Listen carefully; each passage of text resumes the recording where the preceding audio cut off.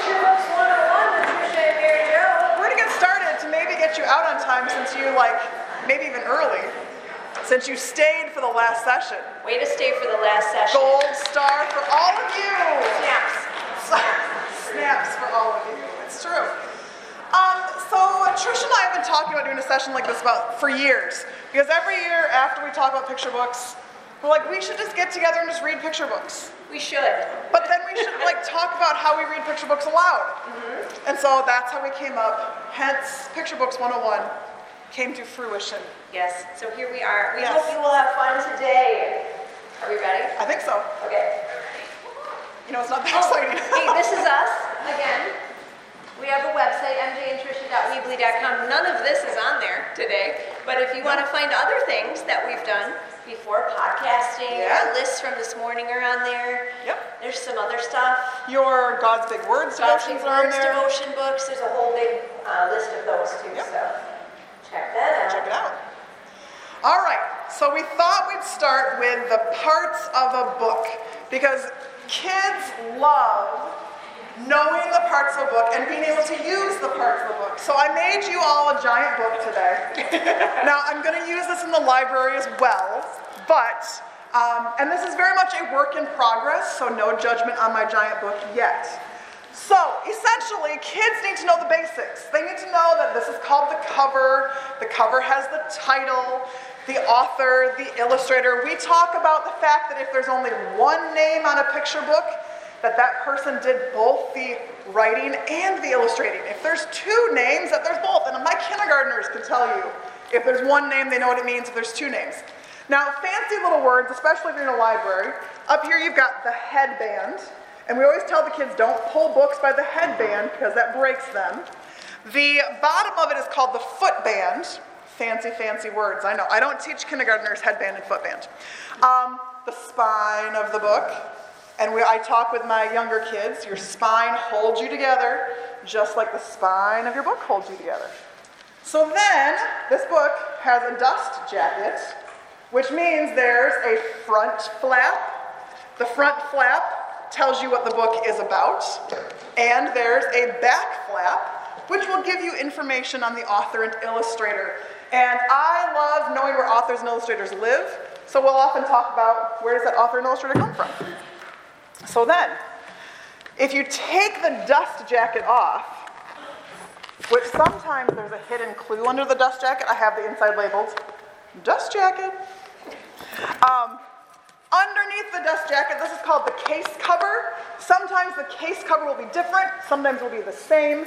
If it's different, the kids flip out because it's different, and it's a great thing. So then, on the inside of the book, you have the front end papers, which is very confusing for kids because they're like, it's at the front of the book. I know, but they're still called end papers.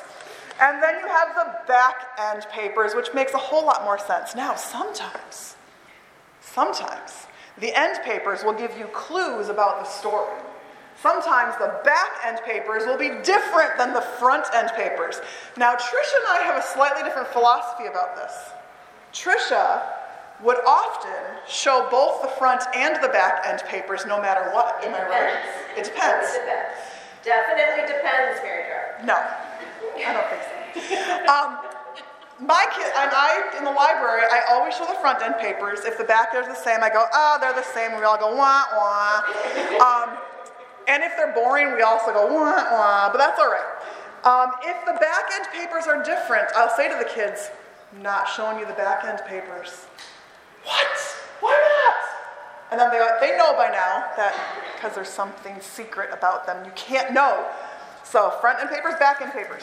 Then, my brand new book is already falling apart, but that's okay because I can show you then this. So it's kind of convenient. So this is actually called a magazine. In a book, books are put together this way. You get 3 different pages. Big pages that are then sewn or glued together, and one of them is called a magazine.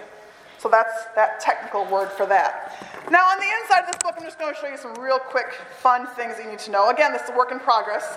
So this will eventually say title page. This will eventually say copyright page, but now it's just blank, like our lives, just blank. A single page illustration means that the illustration is just on one side. We love the term gutter, G-U-T-T-E-R. Gutter is in the middle of the book.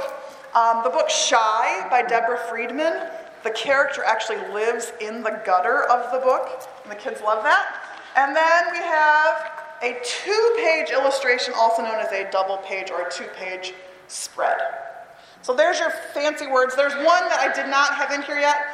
You know in those books, when a page folds out, it's called a gatefold. And kids love knowing that knowledge because some of our favorite books have gatefolds. Librarians don't love gatefolds because those books fall apart quickly and get rips in them all the time, but the kids love them. So a gatefold is when it folds out or folds down. So there you go. So we should tell you that some of this information we found out by reading this book called Reading Picture Books with Children. It's called the whole book approach because instead of just reading the pages of the book, you're actually using the outsides of the books and the end paper and the back cover and all of the things inside the book to help you figure out what's happening in the story. So this book is written by Megan Dowd Lambert, called Reading Picture Books with Children. And that has labels in it too. That points to the gutter and all the things. And it's just a fun book to read. It's all about picture books. Oh, so good. Good times. All right, so now that you know these things. This is me, right? This is you, Trish. We forgot to print out our notes for this session, so we're winging it a little bit, but it's going to be awesome. So there are lots of different reasons why you might read, right? Sometimes it's just for fun. We'll talk about that in a little bit. But I want to show you a book that you can read with purpose. So this might be more of an interactive read aloud. It might take quite a bit of time to get through the story because you're talking with kids. You're giving them some background knowledge. Background knowledge is so important to build before you read a book.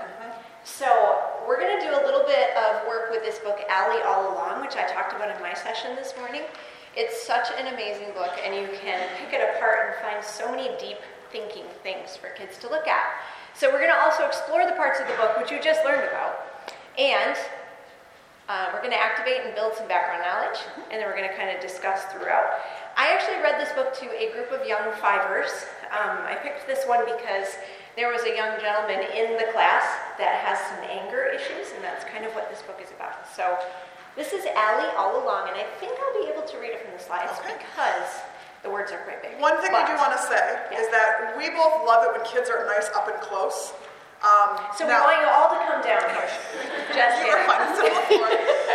But sometimes it's just important to have the kids right there, seeing the pictures. We know that there are situations where kids need the pictures projected because of vision impairments or other things. But if you can, always have them see the actual pictures and not an Elmo's or projector. It's nice because, so for instance, if I may just pick on Whitney a minute. Yeah. Miss Nyhold over here has a group of first graders, and one of her kids is visually impaired, and so everything has to be up on the screen. And so I'm a principal now this year instead of a first grade teacher, so I'm actually visiting a classroom every day and reading a picture book. So I was just in Whitney's room the other day, Wednesday, wasn't it? Was that yesterday? They all run together right now. And so I had to read a book through using the document camera. What I don't love about that is the kids are looking at the screen and not at me and the book and my facial expressions and stuff like that. But honestly, it worked fine. It was great. I just love the connection of kids looking at each other. But obviously, sometimes you just can't make that work. You ready? So, yes. Do it. Okay. So first of all, this is the front cover of Allie All Along. And since I was reading this book with young fives, I probably approached it differently than I would with older kids. Young fivers don't typically have a ton of background knowledge, so I wanted to build some things. So first of all, we talked about the colors that we noticed. So you can see in the title, it actually looks like a rainbow. The colors are on purpose in that title, and so going in with the kids, I wanted to explain that sometimes the colors represent emotions. So I actually started with a story with them of my own personal background, which is when I was teaching first grade, there was a little boy who was bouncing a ball in the hallway, and I asked him to pick it up and hold on to it, and then he kept bouncing it.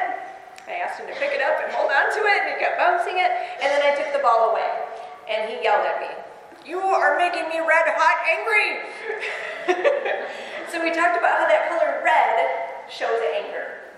So we talked about that a little bit. And then we talked about, so what do you think these other colors could represent? We had a little conversation about that, because I read the book in advance, of course, so I kind of know where I want to lead them. We also took a look at that monster on the front, and we looked at the emotion in the face, that tongue sticking out, the red color, and do you see the broken crayon? So the kids were noticing some of those things. Also, I tried to take the picture so that you could see the spine. The spine goes in order from red to yellow to green to blue on the side. So we took a look at that too. So I think the next picture is the back cover. I just let them look at it for a little bit, because do you see in the outline of the monster, there's actually a little person in the inside. So we talked a little bit about why that might be, trying to build some ideas of what was going on. I also read the back cover because in the book it doesn't explicitly say that it's her brother that's helping her through this whole anger situation, but the back cover says it. So sometimes it's just nice to know that detail. So it says, is there anything more explosive than a toddler tantrum? In Allie's house, the answer is no.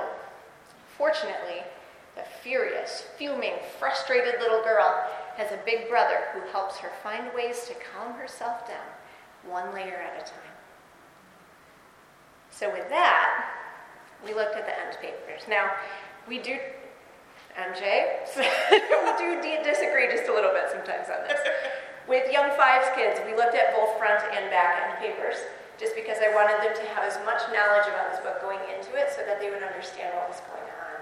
With the older kids, I think I would save these. So this is the front end paper. The crayon is obviously broken. There's that red background. And then the back end papers look like this.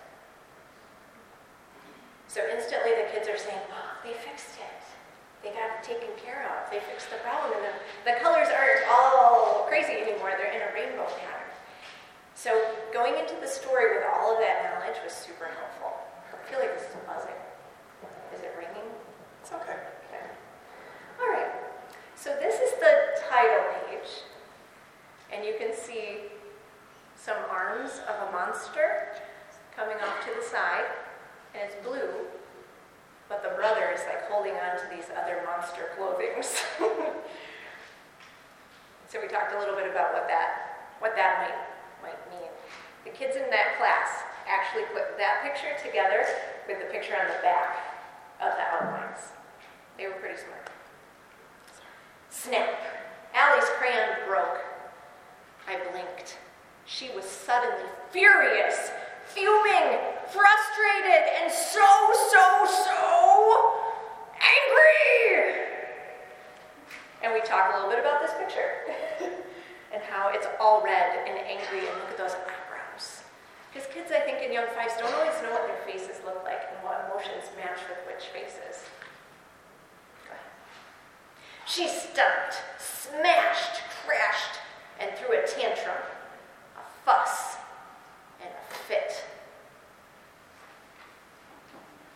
I gave her a pillow to punch so she wouldn't break other stuff. That got the worst of the angry off. And we stopped here and we noticed the zipper. And we see that the color is changing. And the kids noticed, I think she's going to be a little less angry. Still, Allie was ferocious, fierce, and very angry. I asked her why, but she wouldn't say. So I told her to squeeze her favorite toy as tight as she could. He didn't mind. So at this point, I stopped and I said, what are some of the things that the brother is doing to help that little girl through her anger? And we talked about the two things that we had learned. So squeezing a stuffed animal. And what was the first one? Hitting a pillow. Hitting a pillow. So that was good. It looked like it helped a little. But Allie was still irritable and angry. Maybe she didn't even know why. I feel that way too sometimes. And I might stop here and ask the kids, do you feel that way sometimes? Where you're just angry and upset and you don't really know why? I might have them share. I might have a story for them to share or to listen to. suggested, try to take a deep breath, but don't hold it too long. Pretend that my fingers are candles. And you can blow them out. That seemed to help some more. Then she was just plain old regular angry. Maybe a little sad, too. I helped her count backward from 10, 9, 8, 7, 6, 5, 4, 3, 2, 1. The rest of the angry fell away. And there she was. Now at this point with Young Fives kids, we had to talk that through a little bit, like the colors are on the numbers, but now she's a girl suddenly. Was she really a monster? Or was that just the illustrator trying to show us something? Hug, please. I knew she was in there all along. And you can see the tape and the paper are there. And the kids made the connection to that back end paper where the crayon was fixed. Because they see those glues in there. And it all comes together for them. It's so much thinking and connection for them, which is really fun to see. That was it? That was it. So that's spending a little bit more time on a book. Sometimes you just need to read a book to a kid. Sometimes they just need to hear a good story without having to think it all through. I know if every single book I read, I had to dissect piece by piece by piece, which I'm doing for some grad classes right now, and I hate it.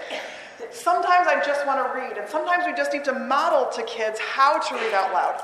So, Tiny T-Rex and the Impossible Hug is a book that you just need to read out loud to kids and not dissect it, not take it apart piece by piece, just because it's a great story and kids will giggle the whole time.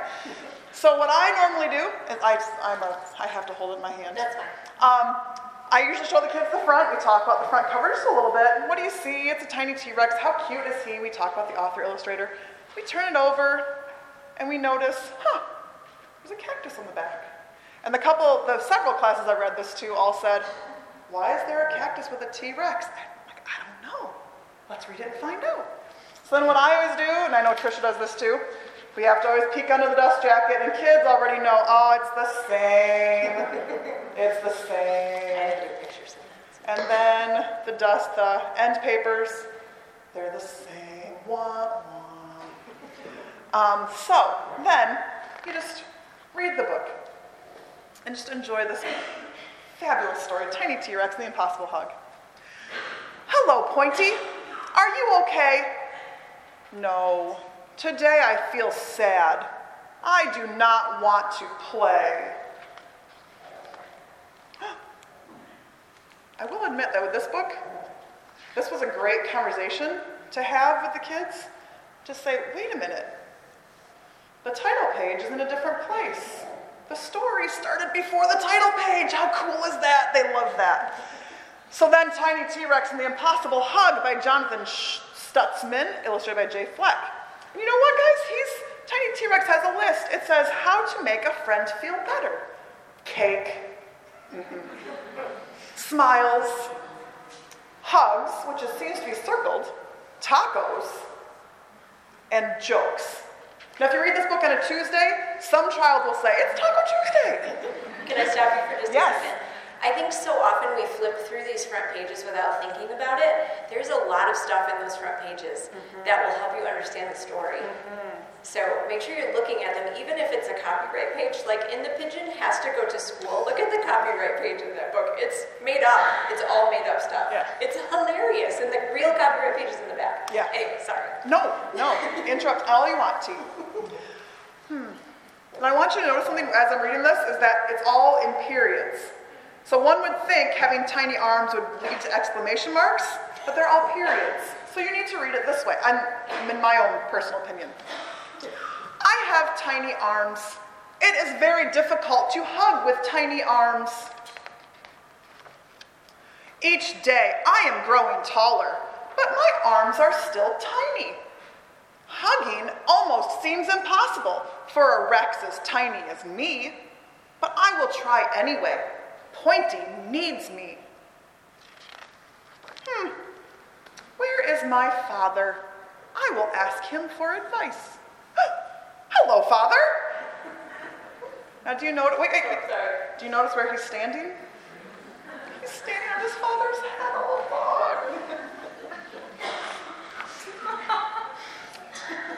Rexes are thinkers, not huggers.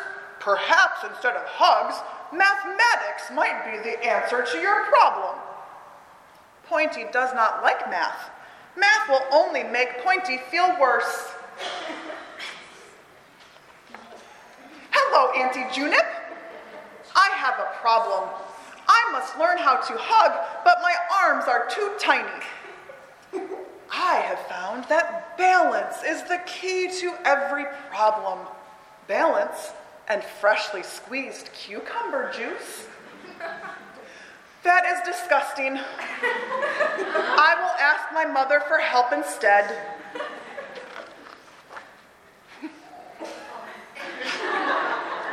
I have fallen, and now I am lost.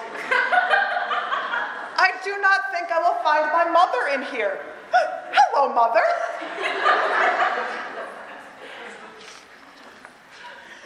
It's okay if you can't hug, Tiny. You are good at many other things. You are kind and creative and braver than most. You are tiny, but your heart is big. I cannot hug with my heart, Mother. I must learn to hug with my arms. Hello, sister. Hello, brother. Please help me.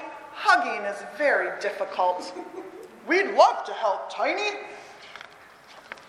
To do the impossible, you must plan and practice. Practice, practice, bonk, plunk, practice. Thank you, Trixie and Rory. That is good advice. I will plan my strategy. So we talk about, he could be fired out of a cannon. That's not going to end well. Jumping off a high spot. Unicycle over a ramp. Look where he's going to end up. Rappel off a larger dinosaur. That's even worse than the ramp. He's going to dig a tunnel or parachute down. I will get stronger. I will practice very hard. I will practice my hugs on everything, like a ball and a book and a flower and ice cream. That's a little messy.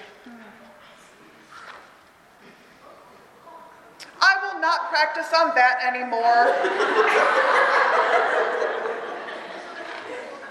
Then you have some child go, that's on the back. Yep. I am almost ready. I will practice one more time. When I am done, I will find my friend. That tree is very big, like Pointy. I will hug it. This is not a tree. I have made a mistake. Please help. From up here, everything looks tiny, like me. I could hug anything I wanted. Miss Staal loves when the page flips like this. The page turns. The best. All of the kids tell me that when I read a book like that. Miss Staal loves when the pages turn. Now I am falling. I should not have let go. Now I will never find Pointy. Hello, Pointy. Hello, Tiny. I am here to make you feel better. I have practiced very hard and hugged many things. My arms are still tiny and my hugs are still tiny, but I will do my very best because you are my very best friend. Thank you, Tiny. That was the biggest hug ever. Isn't that the cutest book? I just love this book so much. So good. So again, sometimes kids just need to hear it the whole way through. And sometimes books aren't books that you need to discuss forever. Like this one doesn't have, it's got some deeper meaning to it, but I don't know that you you could do a dissertation on that. I won't write 10 pages on that one. No, Oh, good. Okay, reading aloud when there are no words. Don't panic. panic. It's okay, you can do it. It's gonna be okay. I did a wordless book in your class. It was fun. We're going to talk a little bit about the importance of a page turn. There's a brilliant page turn in this book. Mm-hmm. Brilliant. Do you want to run the slides on this? Sure. So you can get the page turn correct. Sure. Yes, I will. Okay, if you were in my session this morning, you might have heard about this book, Spencer's New Pet. I made MJ read it in front of me so that I could watch her experience the craziness of it all. Sometimes we just truly get together and just read picture books out loud to each other. Our staff thinks we're a little crazy, but it's what we do. It's how we roll. They love us anyway, that's what she just said. Thanks.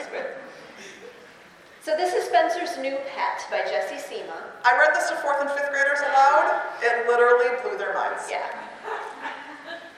They have no more minds left. There are no more minds. No more minds in 4th and 5th Spencer's grade. New Pet. This is the front cover. This is the back cover. This is a case cover that's different. So if you take the dust jacket off. This is a moment when we'd go this, and all the kids all together would go,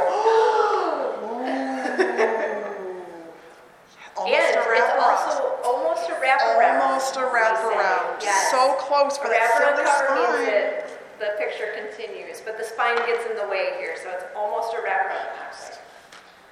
Okay. We forgot to talk about that. Yeah, we did. Good thing we added it in. There's the back. Okay, 3, 2, 1. The story begins. Spencer's New Pet. So we start out with our balloon animal dog.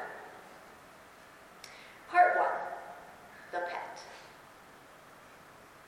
So if you're reading a wordless book to your kids, don't just sit in silence. You can let them look. I've done it different ways. You can let them look with quiet and then have partners share together what they see in the picture. Sometimes if it's the beginning of the year and it's little kids, I might talk through it for them as an example to show what it looks like to read a book with just pictures in it. Also, you could use this when you're teaching kids that reading books looks different sometimes. So you can read the words, you can read the pictures. These are great books for showing how to read pictures. Yep. Notice the clown in the background. Yes, I wonder what he's there for. Yeah, I hope you'll just chime in. I will.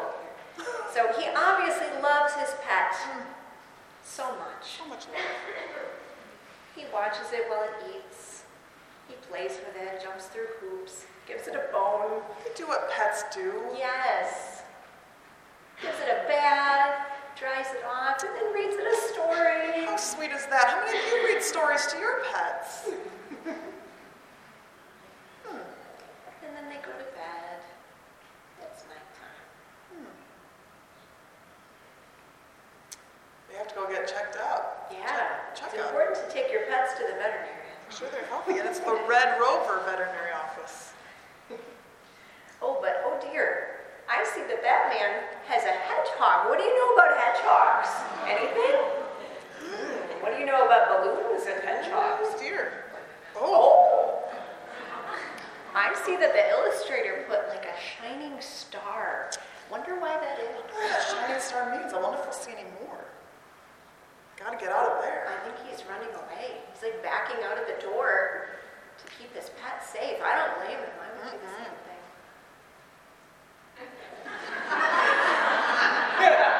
Just doing what pets do. Yeah. You got it quicker than the kids do. Yes. Part 2, the park.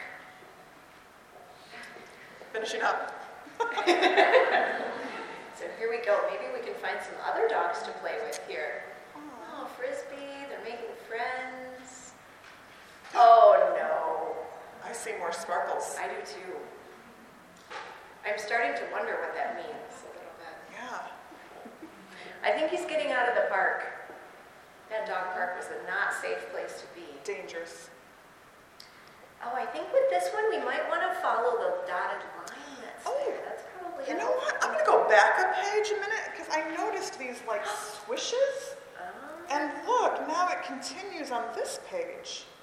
Huh. Interesting. I wonder if that means it's windy. Could be. Or maybe it means that he's running and moving fast. It could be that too. That's a possibility. I see a couple of things in the way that might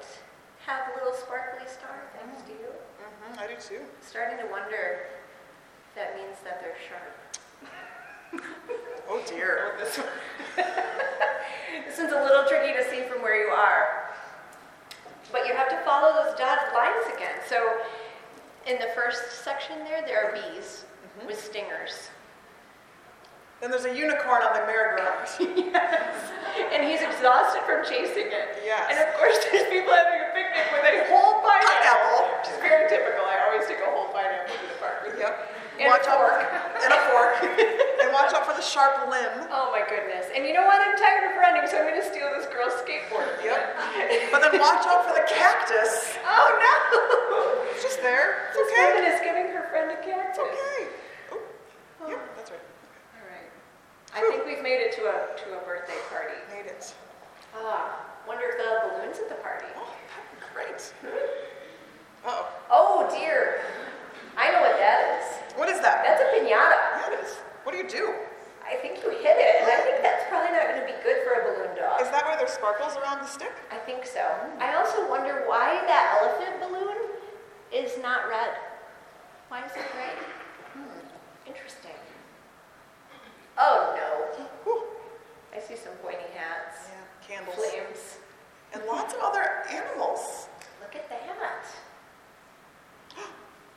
Huh. Is that the same clown from the beginning? I think it is. And if we didn't have to go back 1,000 slides, we'd probably would.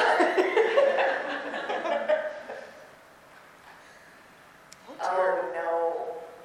I see something on the very corner of the picture. Almost in the gutter, as a matter of fact. Almost in the gutter. Kind of looks like pin the tail on the donkey. That doesn't sound like a safe game to play if you're a balloon animal. No.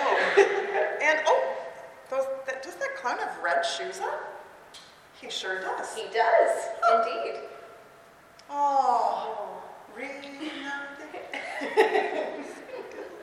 Thank goodness. I can tell that he really cares about his new He pet. does care about his new pet, but I see something. Uh-oh.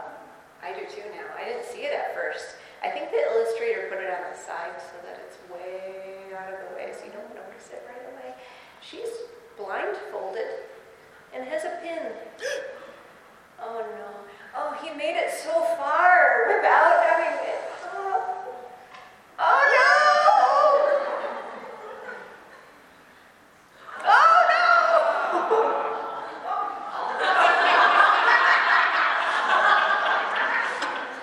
That's the page turn moment. You gotta time that just right. You can't leave the pop up there. No. You did great, by the way. Huh. So with little kids, you might have to talk that through a little bit because they might not understand completely. The fourth and fifth graders flipped out. Yes. It was madness. Madness. Huh. I think with this one we have to follow the string. What's he doing? He's making a new balloon.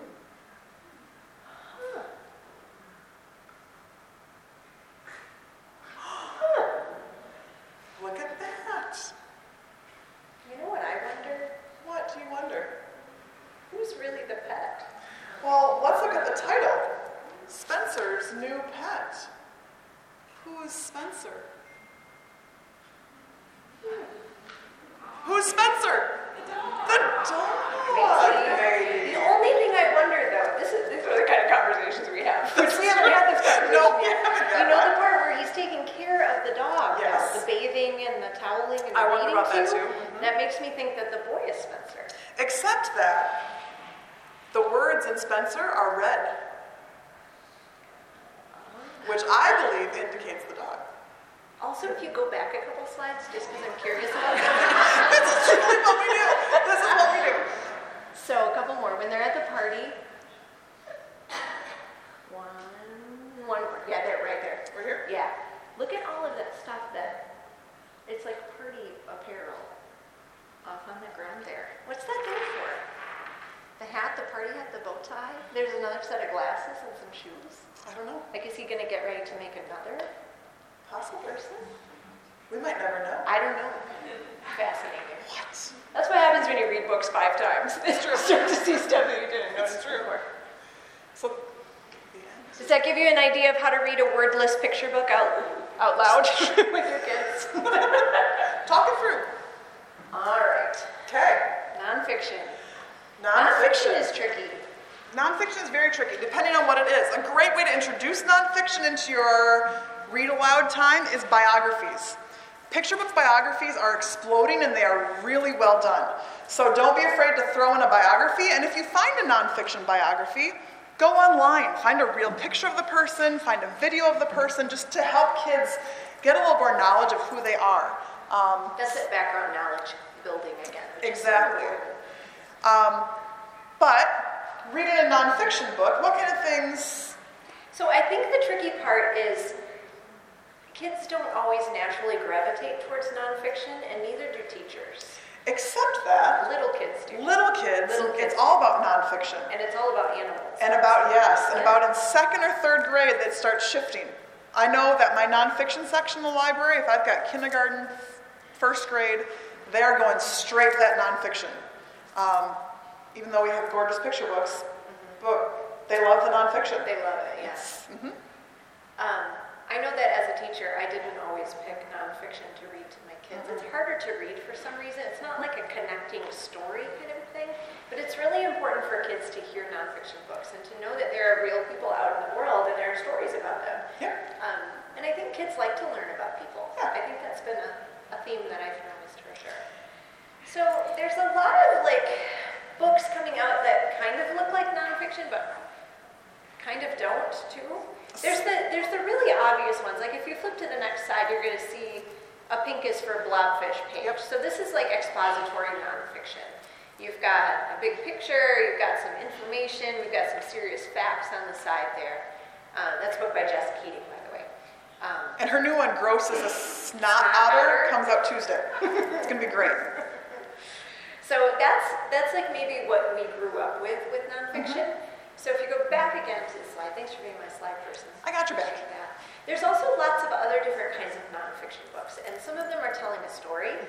And then we even have, like with Unicorns 101 down there, it's like fiction but nonfiction, because it's about unicorns. And there's a name for it now. This is almost becoming a new genre. Yes. And it's called... Can you remember what it is? No, I can't. You keep talking. Okay, you're I'll going to find find it. So Unicorns 101 is set up with all those nonfiction text features, but it's about a fictional animal. So it could be used to teach nonfiction because it has table of contents, it has fun facts and things like that, but it's not actually true information. It's all made up, but it reads like a nonfiction book. Meet Miss Fancy is a book that's kind of based on a true story, but some of the stories made up. Squirrel's Family Tree doesn't have photographs in it, but it's a story about the life cycle of an oak tree. So, did you figure it out? No. Okay. I messed up. And then you've got the biographies there. Some biographies will have real photographs in them of real people, and some of them are illustrations. So it's a really broad category. It's hard to know what's what, and I'm guessing you have trouble knowing where to put things in the library. Absolutely. Absolutely, because sometimes it's fiction, sometimes it's nonfiction, and so where does it fit? It's tricky, but the more you do it, the more comfortable you become doing it as well. So if you're learning about pink tarantulas, just read that one page and show the kids, you just read this one page, and it's okay. That's the great thing about nonfiction to teach kids, that you don't have to read it cover to cover. Yeah. You can kind of pick and choose what you want to learn about. So, but it is a good thing to do. Definitely. So,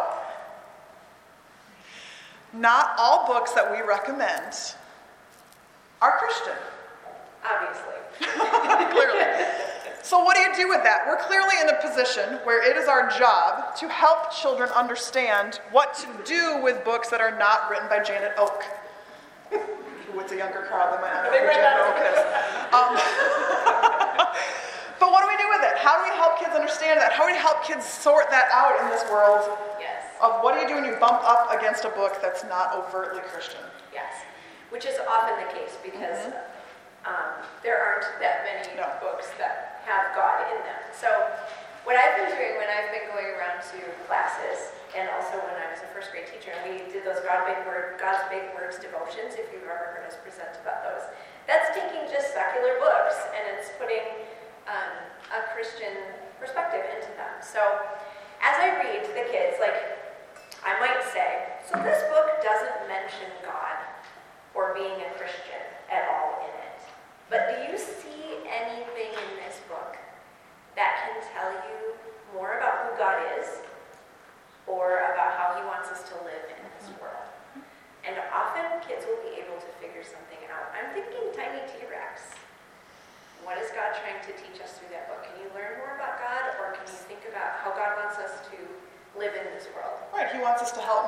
help people who are hurting.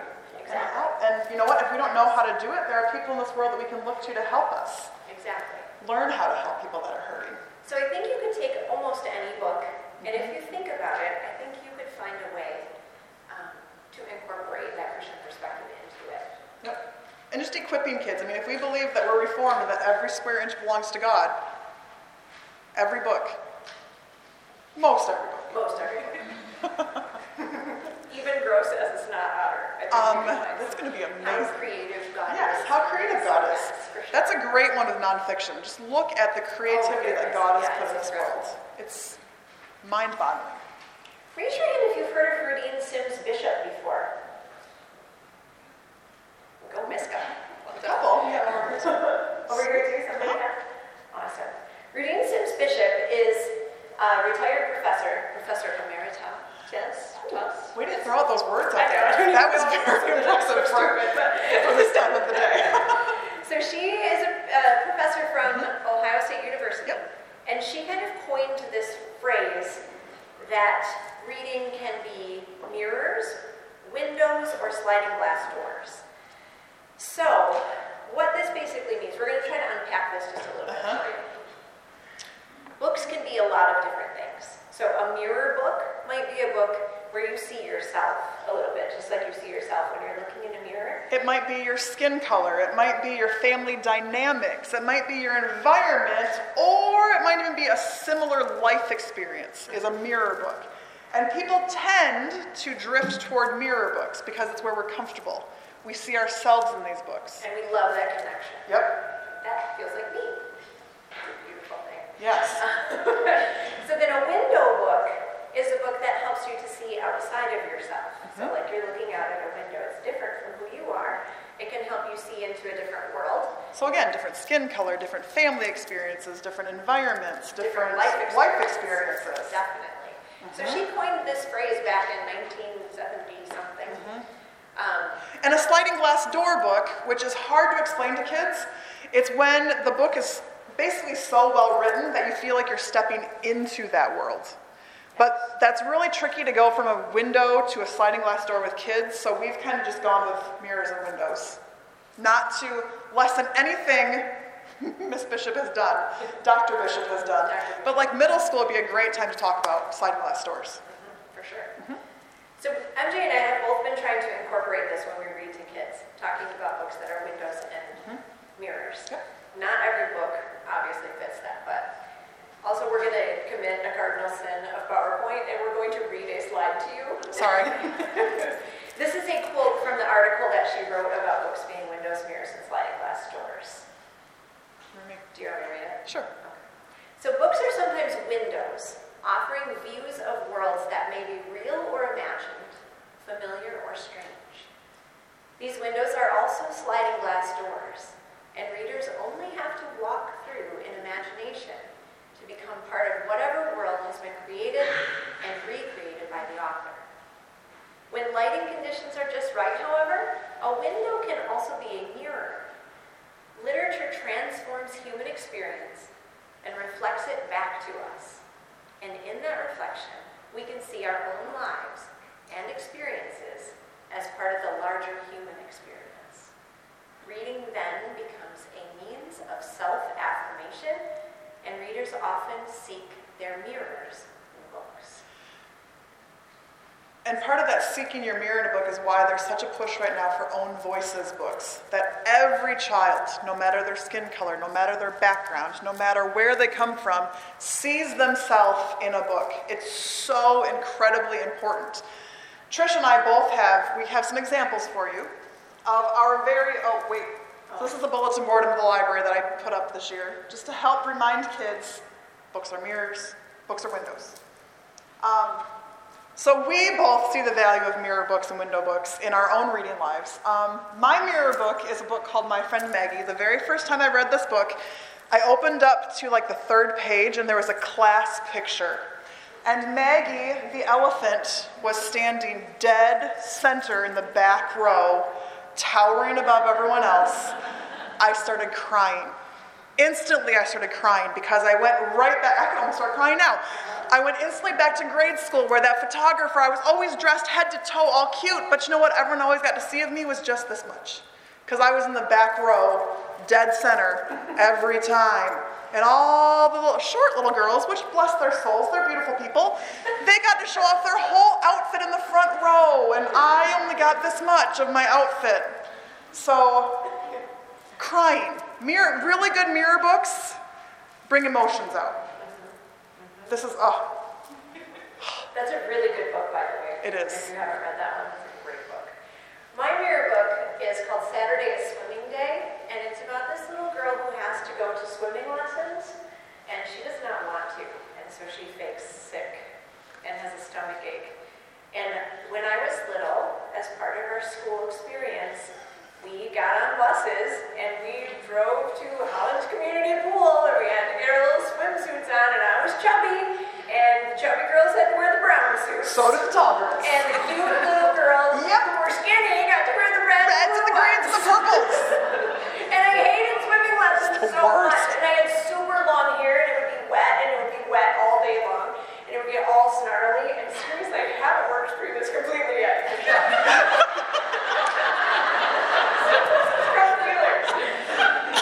And so I faked sick a lot in grade school.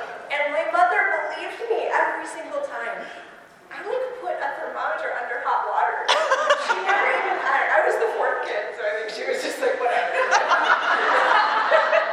And then I would spend my days reading Ramona.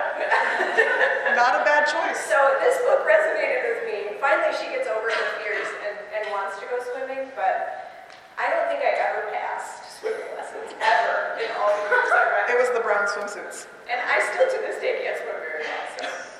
Because you fake sick. Okay, I feel like working through that with you guys really helped me. Thank you. Okay. We both, Go ahead. We both also have window books. Window books give you that view into the outside world. Empathy builds understanding of different people and cultures and all the things. My window book is Mia's Long Walk, which is a companion book to A Long Walk to Water, which is one of my favorite books. Simply because I just loved seeing what's happening around the world. And clean water is near and dear to my heart. Ever since I actually walked in Kenya with some girls to get water one day and saw the conditions that they had to get the water out of. And ever since then, I've just wanted to know more. Like, what can we do to solve this problem? So any book that opens that view into what has happened in the world, for me, is a fabulous window book. I mean, we could choose multiple window books. I'm actually listening to a window book right now. It's the new Angie Thomas book, On the Come Up. I wouldn't recommend it for your classrooms necessarily, but it's just a great window into a different culture. For sure. That's kind of what mine is. The Many Colors of Harpreet Singh. I talked about it this morning in my session. That's a little Indian boy. His name is Harpreet, and he wears different colors every day to represent his moods. And he has to move to a new city and with his family, and he hates it there, and so he wears only white because he wants to be invisible. And eventually he makes a friend. Everything is okay. And his colors come back. But what I love about this book is I learned something from the note in the back of the book. So Harpreet wears a turban.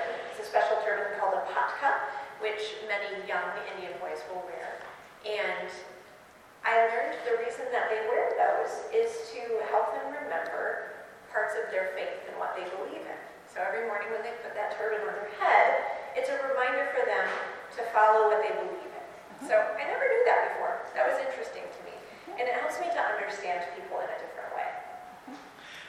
And I was just thinking off the top of my head, a really good window book is going to be written by someone from that culture. Yes. Be careful, be careful, be careful. If it's who your author is, if it's an authentic window, or if it could be an insulting window. So be aware of who the author is, and the more you can find a book written by an author from that culture, the better off you're going to be. I would also say that window books often spark really good discussions with kids.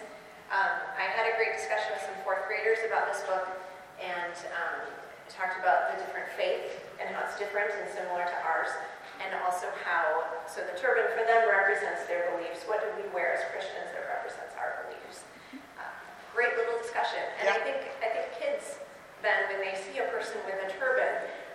think something differently than they used to think. So it's a beautiful thing to understand other people in different cultures. Yep. So, Wow. look at us. Well done. Do you have any questions or comments? Anything you're wondering? They just want to go home. They do just want to go home. It's okay. Or go out for dinner. I'm just buying me dinner tonight. Yes, I am. And dessert. Anything at all? If you have a question you want to come talk to us, you can Just let us know. afterwards too. Thanks for coming. Thanks for Jane. sticking around.